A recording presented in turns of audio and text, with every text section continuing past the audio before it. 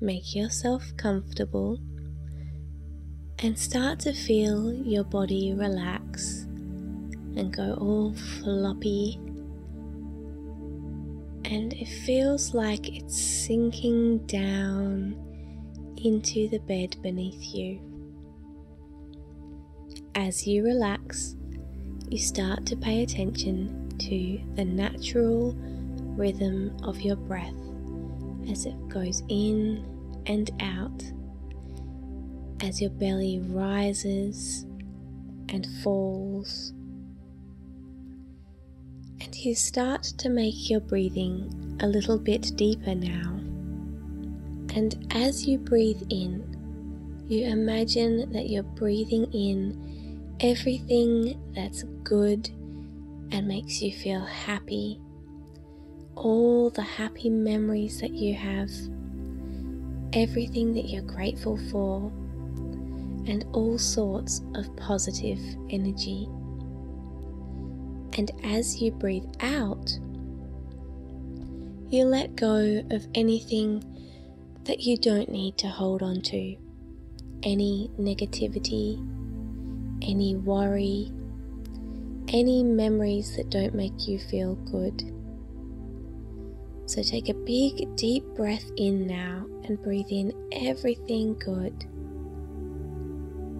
And then breathe out anything not so good. Breathe in happiness and joy, and breathe out worry and stress. Let go of anything that isn't yours, and feel your body relaxing into a state of calm and peaceful happiness. When you're ready, shut your eyes and get ready for an exciting, magical adventure in your imagination. As you breathe in one more deep breath and breathe out, you find yourself standing on top of a tall hill, looking out over a luscious green land. In the distance, you can see more hills and mountains. You can see forests. You can see rivers and waterfalls. And as you look out as far as the eye can see, past the mountains, you can see the ocean. Suddenly, something dashes around you quickly and flutters up in front of your face. It's a fairy. This fairy is wearing clothes made out of petals like a lot of other fairies, but she's wearing pants and a top. Her pants are purple, very bright purple, and her top is white. And on top of her head, she wears a little helmet, sort of like what we in the human world have for riding horses. The fairy has a big grin on her face, and she tells you that she has a surprise for you today. And did you want to come with her and see the surprise? You nod. Of course you do. Of course you want to go with this fairy and see what her surprise is. She makes a whistle sound with her mouth by placing the small finger of each of her hands into her mouth. Have you ever seen people whistle like that? And with a big whoosh, suddenly in front of you appears a carriage, and this carriage is being pulled by 2 unicorns. The fairy opens the door for you, and you climb into the carriage. She flies in and hovers beside you. She asks your name, and you tell her. And she tells you that her name is Ostara. And she is very excited for you to see what she has planned for you today. The unicorns fly the carriage up into the sky, and then you whoosh down into the valley below. You watch out the window as you see houses and buildings below. And then the carriage takes a big left turn over towards the forest. It lands you down into a small clearing, and Ostara opens the door and flies out. You follow her, and as you step out of the carriage, you can see a small stables. It's fairy-sized, of course, and Ostara tells you that this is where they keep their animals. They're working animals that the fairies can fly on. Of course, fairies do have wings, but sometimes they have the help of animals so they can do special work, special missions, or go further than fairies can usually fly without a rest. You follow Ostara closer over to the stables, and you peek into each of the little sections. In the first little section, or stable, you can see a big frog. It's staring back at you with great big beady eyes and a huge froggy smile. In the stable next to it, you see a dragonfly. It's bright blue, and its eyes, if you look closely, because it's much smaller than the frog, are special insect eyes. So they have lots of different eyes on each eye. It's quite interesting to look at. In the next stable is a mouse, and in the next is a snail. You find that interesting because you thought snails go quite slowly. You ask Ostara and she says, "Oh yes, but snails can stick onto things. They can take you up walls and things like that. They're quite useful." In the very last stable is a lizard. It's bright red with blue spots, and it looks at you and flicks out its little lizard tongue with a grin. You ask Ostara if these animals are happy to be in their stables like this. You thought animals didn't like to be locked up. "Oh no," Ostara laughs. "These animals aren't locked up. They can come out anytime they like. And if you have another look, you'll see that they are quite comfortable in there. They have everything they need. It's just like a little lounge room that they hang out in when they might be needed for work but we're not out on a mission. They go home to their own houses at the end of the day."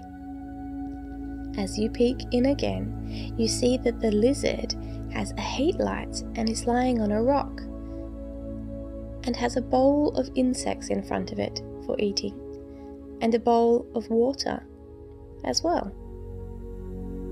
You look into the snail's stable, and you can't see much there because I suppose snails don't need much, but there are some rocks and grass. The mouse has some hay to nest in, and lots of food to eat. There are bits of fruit like apples, and even some cheese as a treat. Oh, and some berries too. You think that mice probably love berries. In the dragonfly's stable, there is the tiniest little pond, and the dragonfly is sitting on a rock. It has a little bowl of insects to eat. And in the frog's stable, you see that the ground is all wet, and suddenly there is a spray of water from above. Oh, of course, they're keeping the frog nice and wet. You can see now that there are lots of little flies being sent out from a special little machine thing, and as the fly shoots out, the frog snaps out its tongue and catches it. Oh, you can see now that these animals are probably very happy. Ostara seems to know what you're thinking, and she says, "These animals are very happy here.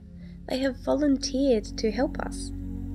They don't have to be here, and they can go home anytime they like, really. But they help us look after the nature in the valley. And anything that needs doing or fixing, or anyone that needs helping, they like to help. They're our friends, and we help them too. And when we ride with them, or if we ride on their backs, they're quite happy to do so. It doesn't hurt them, and we have lots of fun together. It's an adventure for us and for them. If you would like to, they would probably be happy to take you for a ride.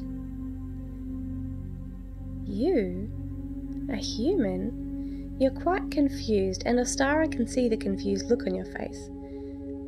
Because you're much bigger than these animals, how would you ever ride them? Oh, Ostara laughs.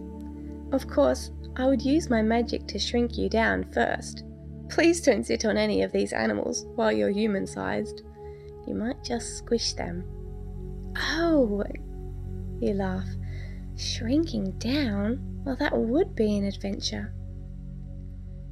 You tell her that you would like to do that, and she takes out a little wand and waves it towards you, and you can see the glow and the shimmer and the shine as the magical light comes out from her wand and starts to swirl around your body.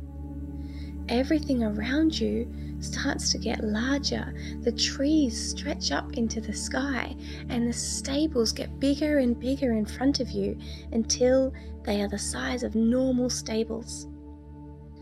But now, Ostara is not the size of a normal fairy. She's the size of a human. Well, you suppose she's not really. She's still as small as she was before, but now compared to you, that's what she looks like. And the frog, as you peek into the stables, is huge. It's as big as a car. Well, again, it's probably the same size. It's just that you're smaller. So in comparison, that's how big it seems to you. Which animal would you like to ride? Says Ostara.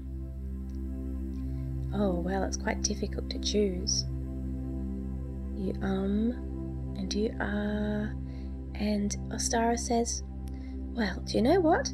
You can always come back another day, and we can go on another adventure on a different animal, or the same one, if you like. Alright, well, you decide to ride on the frog, because that is the first animal, and it's the one you are standing in front of.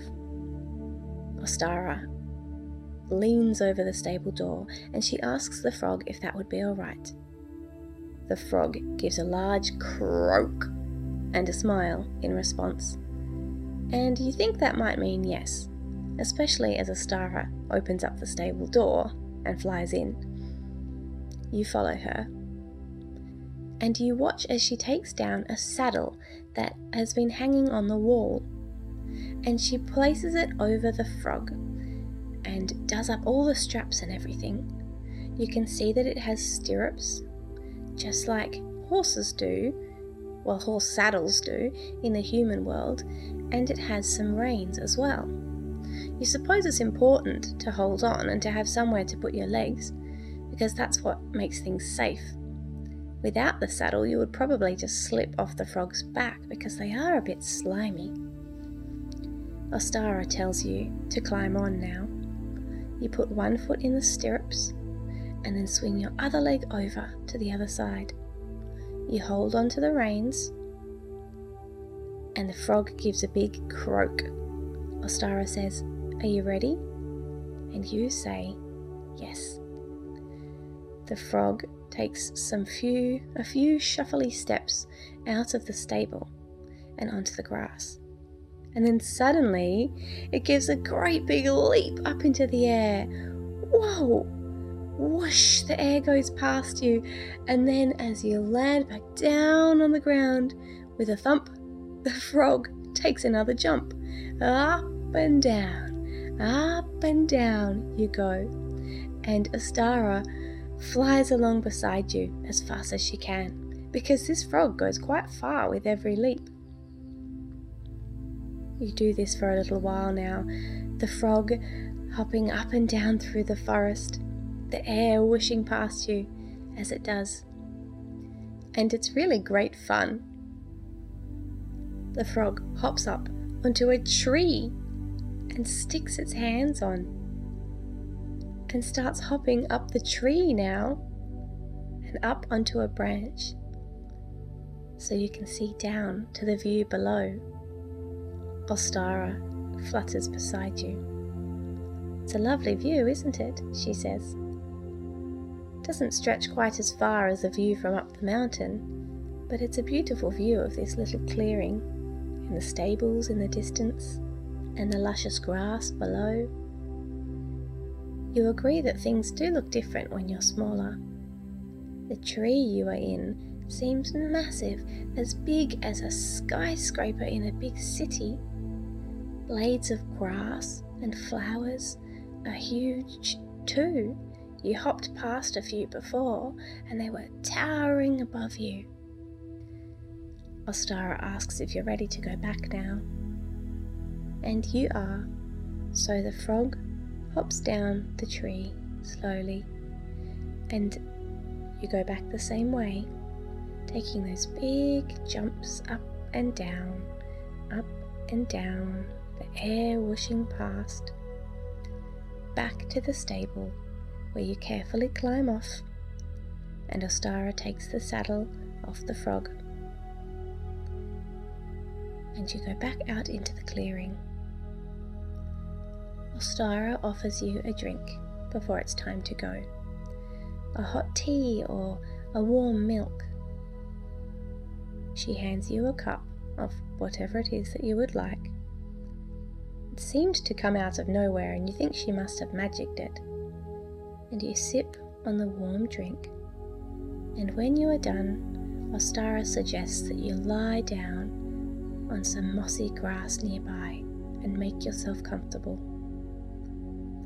The sun is shining down on this mossy bed, and it's quite warm here. She tells you to just close your eyes and start to breathe a bit deeper now. And as you lie here, she will magic you back to your normal size. And as you deepen your breath, you sink down into the moss. You hear the whispers of Ostara saying that she had lots of fun, and you can come back anytime in your imagination. And you start to drift back to your human body, resting in your very own bed. You wiggle your fingers, wiggle your toes, and are now back in the human world, ready to go on an adventure in your imagination another time. For now, you drift off to sleep. Have sweet dreams. Good night.